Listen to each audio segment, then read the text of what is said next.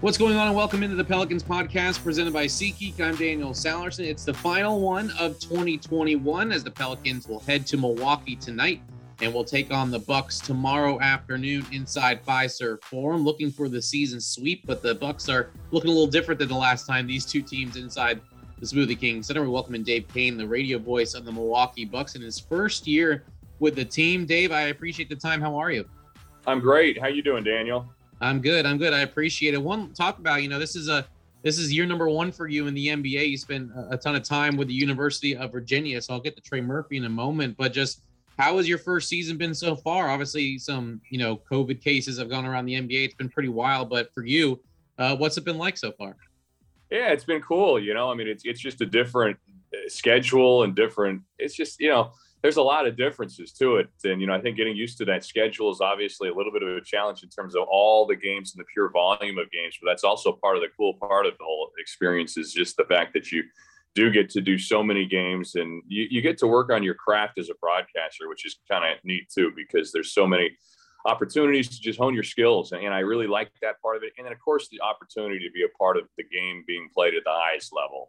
To watch Giannis Antetokounmpo on a regular basis is almost like one of those pinch yourself type of experiences is you see this team. But it's the neat thing about the Bucks is it's not just Giannis. The pieces they put around him are pretty exceptional too. And I didn't have obviously a true appreciation for that. We can get into that here shortly, down the road when we start talking more about the Bucks. But yeah, for me, it's been fun. It's been an adjustment as I fully expected it would be, especially after you've done something for 13 years. I was at the University of Virginia, but the chance to go from calling a national championship with the Cavaliers to having an opportunity to hopefully one day potentially call another world championship for the Bucks. Those are, you're living right when you get a chance to kind of say those two things in one sentence. No doubt about that. You talk about adjustments. What has been the biggest adjustment for you so far? And it could be not even on the broadcast, and maybe like you said, just a difference in schedule for this team. But what has been the biggest adjustment for you? Yeah, I think the schedule piece is a big part of it. Just the sheer volume, and I think that's going to potentially be really like a year-long process for me. Is figuring out exactly what I need, what I don't need in the way of preparation. I've always been kind of a beast of preparation, but then again, I've had a little more time between games typically to do that preparation. So to carry that all over to the NBA, I don't know. I think sometimes I wonder, you're just constantly tooling what's too much, what's not enough. And so that's something that I'm kind of evaluating. And your sources change. What's important in the NBA isn't necessarily important in the college game, and vice versa. I think the NBA is much more metric driven. So how far do I go into the weeds with some of the metrics with the game? That's also something you try to figure out as you go along here. And that may be something that I kind of consider for the long term here in this job in terms of you never want to speak over your audience, but you don't want to speak under your audience. And you also recognize that your audience is varied in terms of their knowledge of the game. So how to best present the information, put on a good show is one of the tricks. And then the other part of it is being the new kid in school. That's what this is for me. You're traveling with a team and everybody's new to you, and you kind of learn this process as you go. It's kind of an interesting setting because it's not just me in my first year with the Bucks. Lisa Byington is in her first season as well with the television broadcast. So the two of us, it's been kind of cool to be able to navigate these new waters together and kind of experience it and bounce ideas off of each other. So that's been a neat exercise as well with this whole thing. But yeah, it's been drinking out of a fire hydrant. I always kind of was looking at the schedule and I was like, all right, if I can get to January, I think you get into your rhythm more because December was a grind. I think the Bucks have played more games than anybody in the NBA. We played, I think the Bucks played 12 back-to-backs and they played 7 of them already this season, and 4 of them were in December. So December was a bit of a grind, but you get used to it. And once you've seen teams once, man, it's so much easier that second time. The first time through when you're building everything out from scratch.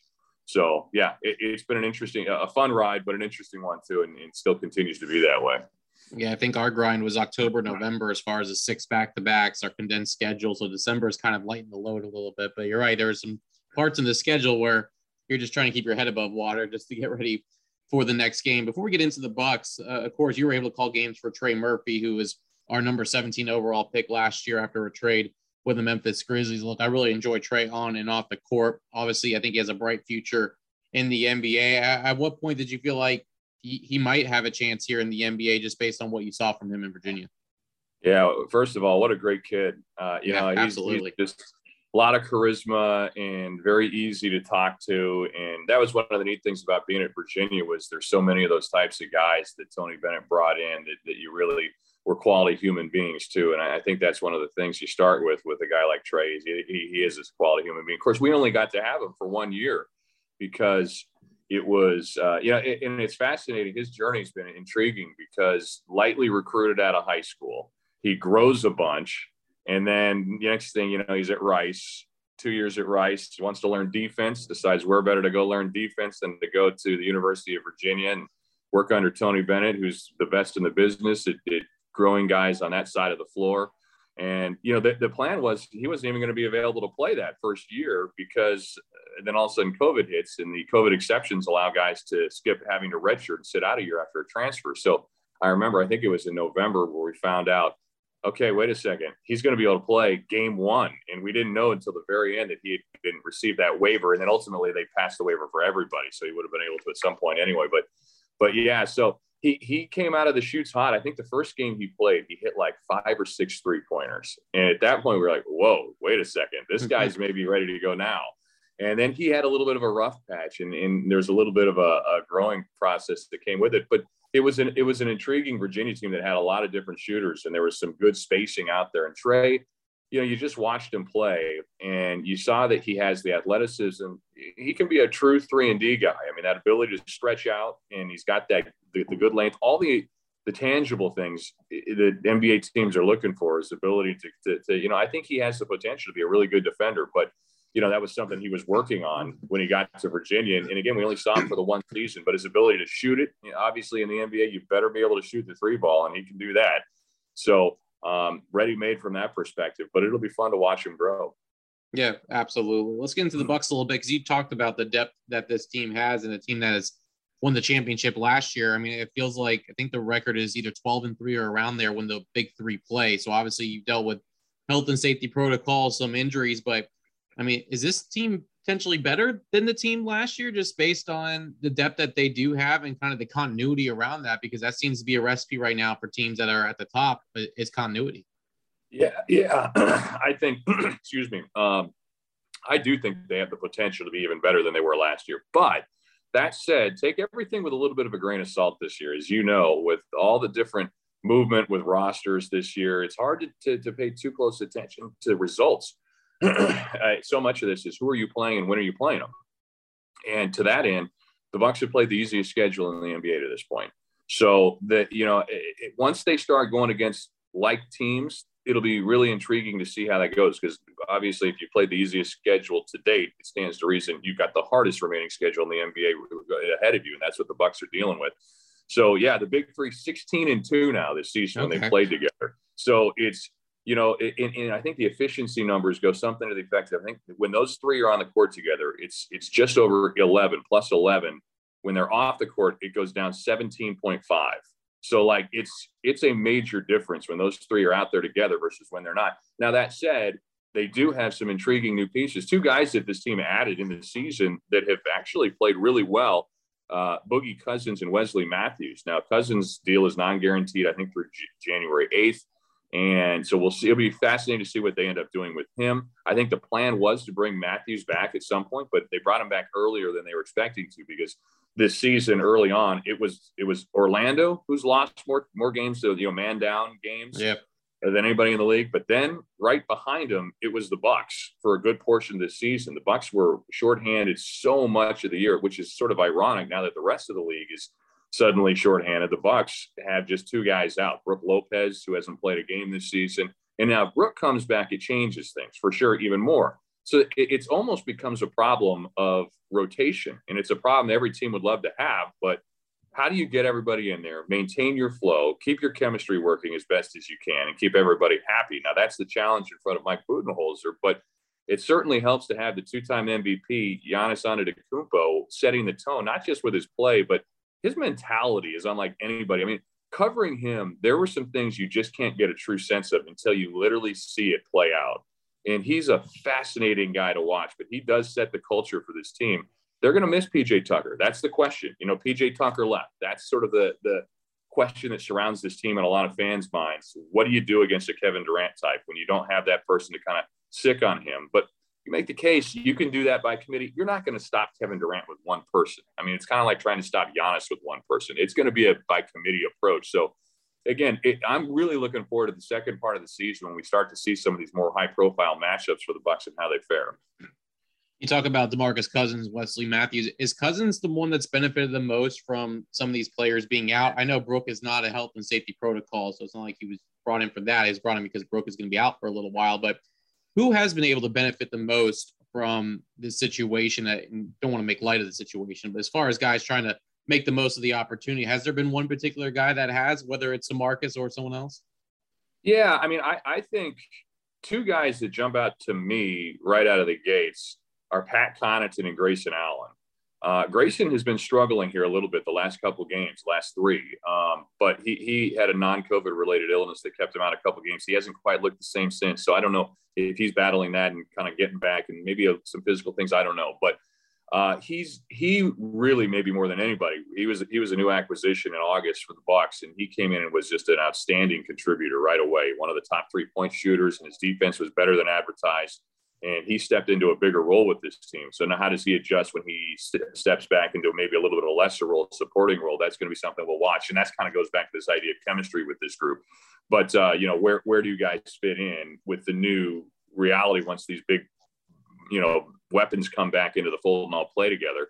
But, so Grayson's one. And then Pat Connaughton has continued his evolution. I mean, this guy he is the true positionless player. At times they've even had him at the 5 there have been games where the Bucks just haven't had a single post player. You mentioned Cousins. He's been a great stopgap for the Bucks too, but you wonder what his ceiling's like in a playoff time. It's got to be the right matchup, but he's actually been a little more spry than I think a lot of people would have expected. He had a couple of moves the other night in the Bucks win that was kind of like channeling his younger self out there, Cousins. But so he'd be another one. There's just a bunch of guys that you talk about. Even Bobby Portis. I mean, Portis was a mainstay in that playoff run a season ago, but man, with him in the starting lineup, he showed he can be a legitimate starter in this league. Now, is he defensively sound as a guy like Brook Lopez? No, but he has gotten better there, I think. And obviously his ability, I mean, he was 10th in the league at 3-point shooting going into last night's game and hitting a career high 2 3-pointers a game. So he's doing a lot of things to stretch defenses. He's got some interesting pieces. That's the thing. When you ask these questions with this team, that's the beauty of it. You can go on and on. The list is so long, to your point, with the depth of this group. But then when you got the weapons like Drew Holiday, you guys saw Drew. I mean, Drew Yes. well. What he did in New Orleans was amazing. What I love about Drew is when he needs to be the man, he can be the man. And that's what he did in New Orleans. He had to carry the team. He was one of the only guys. The Bucks were completely shorthanded in that game, and he puts up 40 points. But when he needs to step back and be more of a facilitator, he's just got the selflessness and the IQ, basketball IQ to do these things. And he's got the feel for the game. He's been one of the guys that's really, I didn't have an appreciation of what he's about either. So he's a great person, so he's been obviously a great addition for the Bucks. Yeah, that's been around the league as far as the last couple of years, is the appreciation for Drew. You don't really know it until you get to see him. And for us, we've seen it for so long. And then when people are like, wow, he's a really good person on and off the court and a really good player, we're like, yeah, we know. And so it's just a matter of just watching him. Alon, you had the pleasure of being able to, and we won't forget the 40 points that he dropped on the Pelicans. I know it was a loss for the Bucks, but it's definitely a Drew Holiday type game against his former team. A couple questions for you, Dave. Really appreciate the time today. One, you talk about how they're, the depth of their team. We talk about how well they are when they're healthy. Where is this team most vulnerable right now? Is there a kind of a leak there or somewhere that maybe, whether it's the Pelicans or someone else, tries to attack every single game? Where are they a little vulnerable right now, if any place? Yeah, I mean, I think if there's an area that has been, that folks have been wanting them to answer to, is maybe big man depth. That could be a question. Is Boogie Cousins the answer there? I don't know. We'll see. He's played pretty well, but he's a little older, coming off of 2 major injuries. And, see the long-term answer there. Do they make a move in terms of the trade market for another big guy? I don't know. And then, like I mentioned earlier, I think the PJ Tucker absence, that void of the guy who can go out and be your Kevin Durant guard. I don't know. We'll see. That's the other area that I think remains to be seen. Shemi Ojale was brought in hoping that he would be the answer there. I don't know that he necessarily has been thus far. His offense has really struggled. I think defensively and rebounding is a pretty good player, but you can't be 4-on-5 completely. And that has sort of been the case offensively when Shemi's been out there at times. And so he's been trying to find his way. You're kind of looking for one more person to maybe step up in that regard. I guess those would be the first two things that jump to my mind when you talk about areas where you're still waiting to see what this team's going to look like. You brought up Drew Holiday and what he did against New Orleans a few weeks ago, and you mentioned how shorthanded the Bucks were. They will not be tomorrow night inside Fiserv Forum. So, one, can you really take anything from the first matchup between these two teams based on the different rosters? And two, kind of what are you looking forward to most about tomorrow's matchup between these two teams? Yeah, I mean, I think what I'm looking forward to is just the opportunity to see the Bucks play with a normal roster against New Orleans. I'll be honest, when we got to New Orleans in that last game, I sat up there and I was saying to the guys I was working with, this is going to be a tough one for the Bucks to be able to pull off because they just were so shorthanded, just did not have the personnel. And I was actually, happy with the way they played in that game, even in spite of the loss, given the circumstances. So, yeah, I think more than anything, it's just to see what they can do with their full roster. Interestingly enough, the Bucks have had a lot of teams number through the years, not necessarily with New Orleans. And we saw it particularly on the road in New Orleans. So this is regardless of what's going on with the Pelicans. And obviously they're dealing with stuff too, with no Zion and, Ingram's status in question too, in terms of whether he'll go or not and some of the other pieces. But it's been fun to have a pretty good feel for what you're going to get with the Bucks. You just hope it goes that way. I guess I should knock on wood in the NBA these days. The second you feel like you got it figured out, all of a sudden here comes the Woj bomb or whatever it is, another player in health and safety protocols. But, again, my hope is that for the Bucks that maybe they're getting this out of their system. They were one of the first teams to be dealing with this Omicron virus. And so a number of guys were out for an extended period of time, including Giannis, including Chris Middleton. And so, maybe this is, they're getting it out of their system. Who knows? I don't pretend to be an epidemiologist. I just play one on podcasts like this. So, we'll see. But, I'm looking forward to just seeing a full roster. And, what does Drew do again? What does he have as an encore? 40 points in that game and doing it all, and that's the other thing is, with Drew, it's not just the stat line. I mean, his ability to affect the game in other ways on both sides of the floor is just mind-numbing. No doubt about that. That's Dave Koehn, the radio voice of the Milwaukee Bucks. Dave, I really appreciate the time. Happy New Year, and I'll see you inside the arena tomorrow. Thanks, Daniel. Safe travels getting up here. Happy New Year to you, too. There he goes, Dave Koehn, radio voice of the Milwaukee Bucks. Should be a good one tonight, or I should say tomorrow, if I can get my days right. 5:30 p.m. Central from Milwaukee. You could watch it on Bally Sports New Orleans if you're not in the Pelicans area, or New Orleans area, I should say. You can also watch it nationally on NBA TV.